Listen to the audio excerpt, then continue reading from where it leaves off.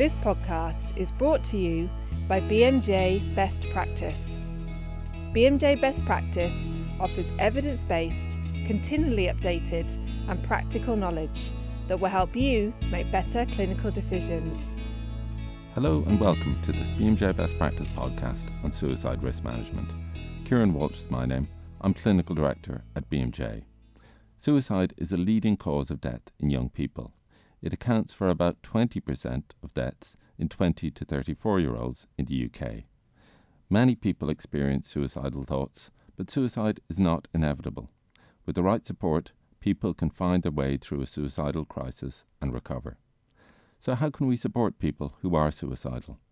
To tell us, we have on the line Dr. Alice Cole-King, who is Clinical Director of For Mental Health and Consultant Liaison Psychiatrist in North Wales. And importantly, Alice is also author of our BMJ Best Practice topic on this condition. So Alice, you're welcome. Let's start by asking you to tell us about suicide risk management. Well, firstly, I'd like to acknowledge that actually we've all been touched by suicide in some way, whether as a professional or in our own lives. It is an emotional subject, and you've probably never even had a safety warning as part of a BMJ podcast. But actually, if this discussion does bring up difficult feelings, I hope that you will seek support and take practical steps to help yourself. Because actually suicide is not just about our patients. It's not just about other people. It's actually about ourselves and the people we care about too. I think it's worth reminding ourselves that somebody dies by suicide somewhere between 30 and 40 seconds. So that means that during the time of this podcast, that approximately 30 people might lose their life to suicide around the world, with thousands more affected.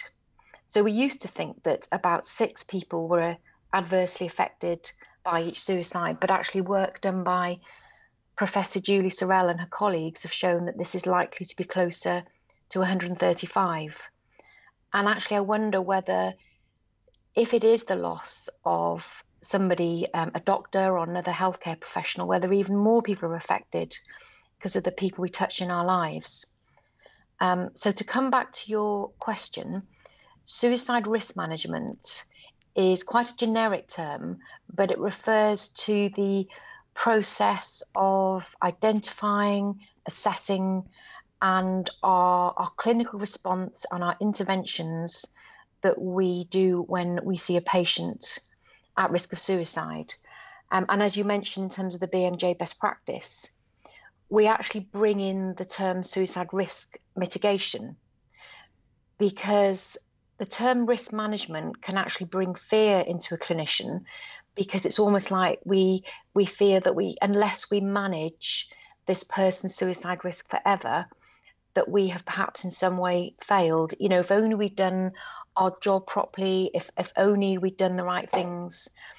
And I think that one of the big barriers actually is clinicians' fear. And I'm so glad that you said in the introduction that suicide is not inevitable.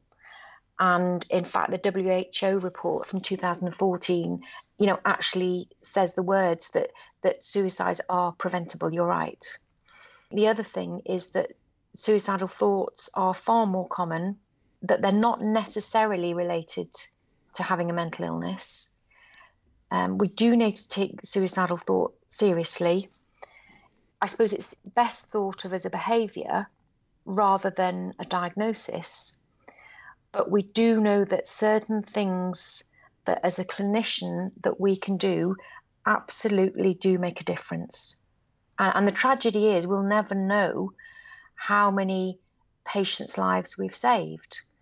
As a clinician, every day around the world, thousands of people are being seen, assessed and helped successfully, but we just won't necessarily know if we've stopped somebody go on to die by suicide. I suppose one of the key things in terms of suicide risk management is actually that the new research which makes it really clear that actually we cannot accurately predict suicide at the individual level. And I think that's one of the problems, that there is this fallacy that people spend the majority of the assessment trying to characterize, to quantify the risk, to predict the risk. But then the problem is that they may allocate care or not allocate care or a response according to risk prediction, which is flawed. And certainly now academics are calling for us to change the way, to almost have a paradigm shift. So instead of trying to, in an ineffective way, predict risk at the individual level, that we take a much more holistic, universal, almost like a population-based approach, where we go for early identification of distress, and when suicidal thoughts are emerging, that we give effective care to those people who may be at elevated risk. But obviously, as we go on through this podcast, we'll talk, there are some people that are at very much heightened risk, that they need a particular intervention. Okay, thank you. And tell us more details about assessing suicide risk. This might sound so basic, but it's absolutely spot on, that tragically, sometimes we don't even ask. There's a huge proliferation of the most amazing research in this field, and I know it's an under-researched area, but certainly in the last 5 years, there's a lot more academic knowledge. But the problem is that we have a gulf between the best available knowledge and research and actually then your average treatment as usual. So we've got a real problem in translating research findings into clinical practice, but also actually of de-implementation. We're still doing things that we know are not effective, and we know that they don't work. In terms of recent advances in the rest of healthcare, we are really better understanding the science of how clinicians and doctors make mistakes, the science of human factors and human errors. And I think in suicide, there's still a lot we don't know about, patient barriers, about clinician barriers and organizational barriers. As I said, sometimes we're not even asking. But actually, given some recent research about how doctors themselves are struggling, I almost think, is it any wonder? And I think it was just literally this week that BMJ Open have published an article, and I know it's only a cross-sectional survey. We can't prove that it was causation, but it did show that excessive workload seemed to be related to suicidal thoughts in doctors. We also know that there's a lot of research going on now regarding the impact of stress, burnout, compassion fatigue. And you see, all of these things will actually influence if doctors ask and how they ask. So one of the key advances now is our knowledge about the link between self-harm and suicide. Now, I think in the past, perhaps we haven't taken self-harm seriously enough. And there's a host of research around the world, but certainly in the UK, one of our most recent publications for the National Confidential Inquiry, which looks at people who died by suicide after they had been seen by specialist services. We know now that 90% of young women who died by suicide had previously self-harmed. We also know that, sadly, self-harm rates do appear to be increasing, and it's not just increasing in the UK. We know that certainly the risk of repetition of self-harm, unfortunately, remains elevated after the index episode of self-harm. And in fact, that heightened time of risk or repetition is straight after the self-harm, but it actually does persist. We know that sometimes people actually change method, which is why you can't make simplistic judgments. But also it's worth getting this in perspective, because the majority of people who self-harm won't die by suicide, but we have to take it seriously. So, we don't even know how many people self-harm because it is still largely a hidden problem, and that's partly because of stigma. So, Alice, tell us about common pitfalls in assessing suicide risk. The commonest pitfall is actually not asking, because we know that quite often, and research has shown this, that clinicians don't always ask. But when they do ask, I think one of the problems then that we have to overcome is that patients don't always disclose. And there are lots of different reasons for this, and that might be stigma, shame, embarrassment, fear. But actually, sometimes practitioners don't believe. And that may be simply because practitioners don't feel that they have the skills or the confidence or the resources to respond. I do think another issue, which again is an issue around the world, is that sometimes people still try to predict risk, and they will allocate someone as being high risk or medium risk or low risk. And of course, then that they allocate care to the wrong people. I think that still there is a problem in not listening to families. And we are now learning the importance of lived experience. So lived experience of the person with suicidal thoughts after a suicide attempt or self-harm, or indeed their families. I think there's still a lot of silo working, and sadly some people still use risk scales to predict self-harm, and there is no evidence. I mean, for example, most risk scales have got a positive predictive value of about 5%, but actually that means that they're wrong about 95% of the time. So we know that we should stop using these risk scales to predict. I guess that's maybe an example of de-implementation that you mentioned earlier. Is there anything else that we're doing wrong that we should de-implement? Yeah, and you see, it's really interesting because with risk scales, they can be useful because it can guide a clinician to know what to ask. And I think that we've got to be very careful that people don't stop assessing. If anything, our assessment has to be more diligent, more thorough, but we change the emphasis. So instead of assessing to predict risk, we assess to understand. So it's almost like we need to change the emphasis of the assessment so that it's compassionate, collaborative, very diligent, that the clinician tries to assess every single risk factor, but we assess in order to intervene. And the whole reason for this is that in order to make a difference, we need to understand our patient's experience. We need to be able to formulate their risk. We need to understand their needs, their assets, their strengths. And then together, we collaboratively make an intervention plan so that either, we remove the risk. And if we can't remove it, well, can we reduce it? And if we can't reduce it, well, can we mitigate it? And that would be by the addition of a brand new protective factor. And it's almost like we need to get to the ethos of no stone unturned, where they, in absolute good faith, do their best to help their patient not want to end their life today, to not want to end their life this week, this month. I mean, clearly some of the actions are what the clinician will do, following a biopsychosocial approach, and some of them are maybe what the patient and their families or supporters can do.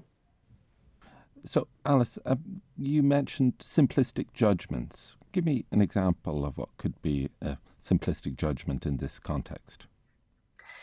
Well, an example would be somebody who perhaps was either not very experienced or not very confident in the field of working with patients at risk of suicide, might take undue emphasis perhaps from the method of self-harm.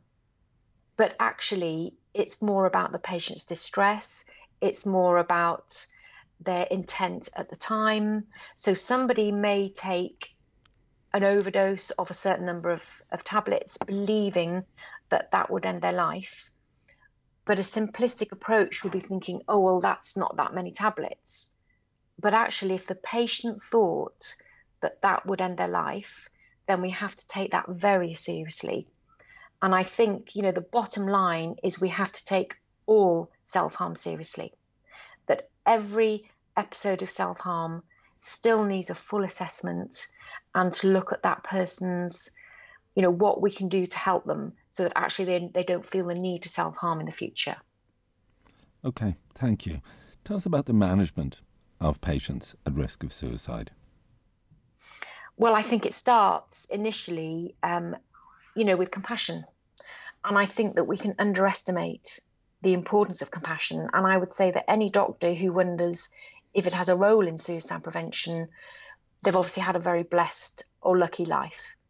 Because anybody who's faced difficulty, life events, or illness will know that often compassion and hope are the first things that actually make a difference. And certainly for our patients, that might be the invisible thread that helps them hold on to life.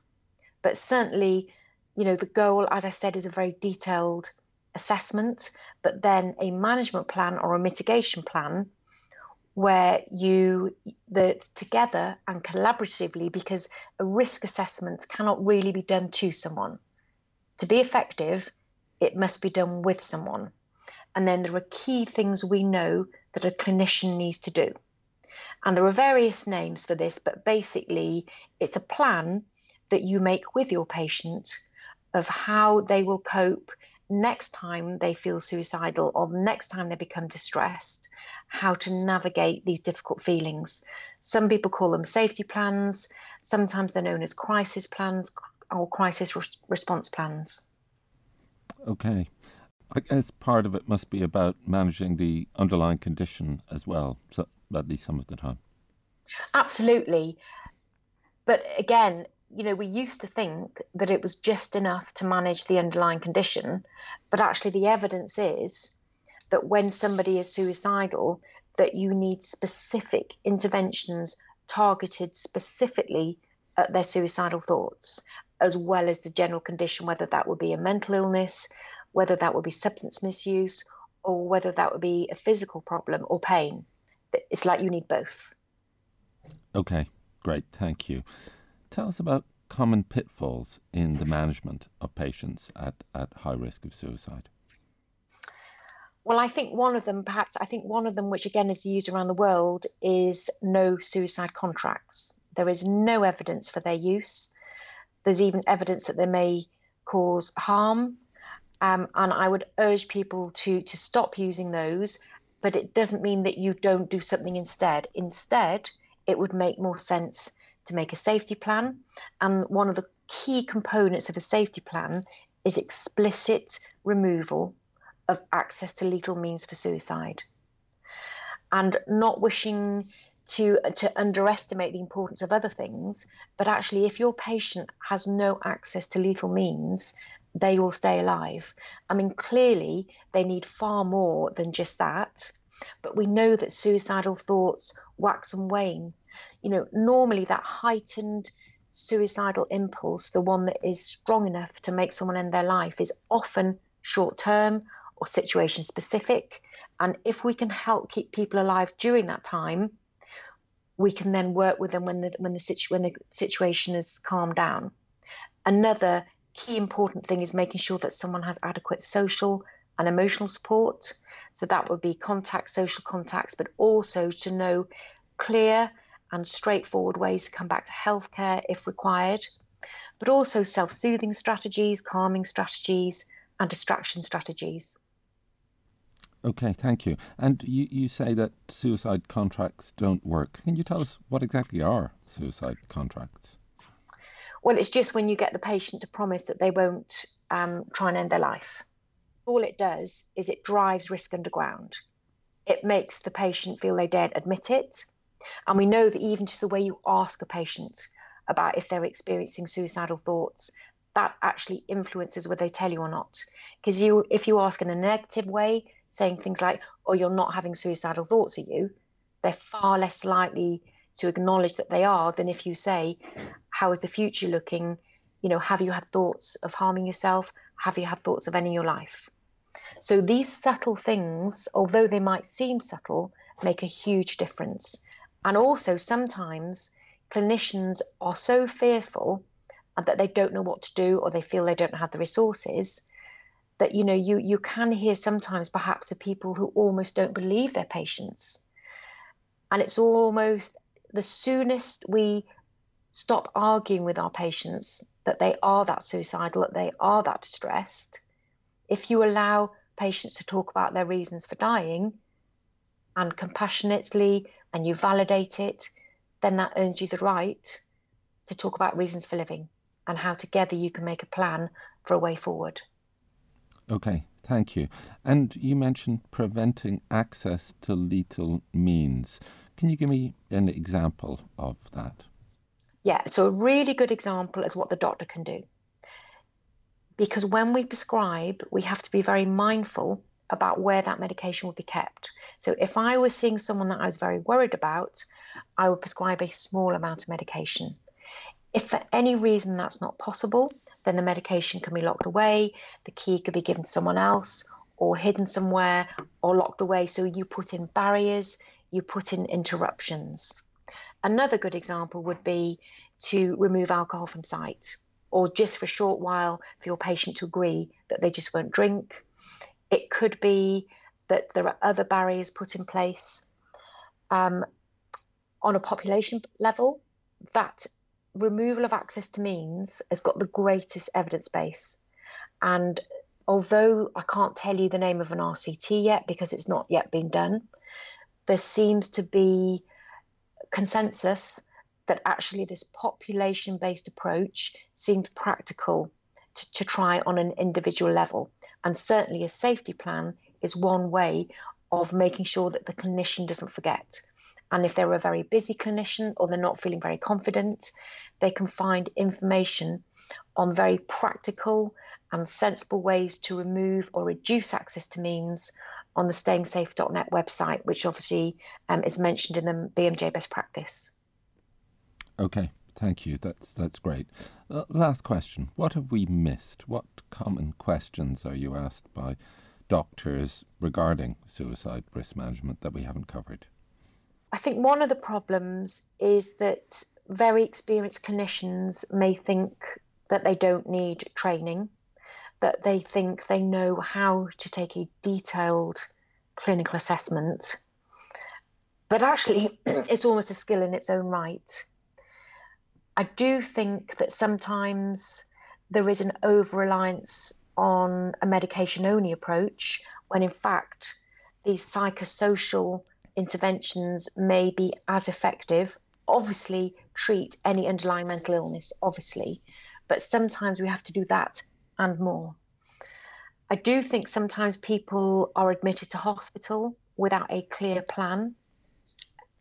There is a very, certainly patients sometimes value a short period away so they can have intensive psychosocial support, have a very detailed assessment, but we can't just rely on being in a hospital. And certainly in terms of the National Confidential Inquiry, we've seen that sadly, people do die by suicide after discharge, and the commonest day is the third day after discharge. So we do need to think differently about the way that an inpatient treatment is in terms of the whole patient approach, that other things post-discharge are required as well. Okay. Thank you very much, Alice, and thanks to you all for listening. We hope that this has been helpful, and we hope you'll be able to put what you've learned into action to better diagnose and manage affected patients. If you want to find out more, click the link in this podcast to sign into BMJ Best Practice and look at the content on this and other important illnesses. Thank you once again.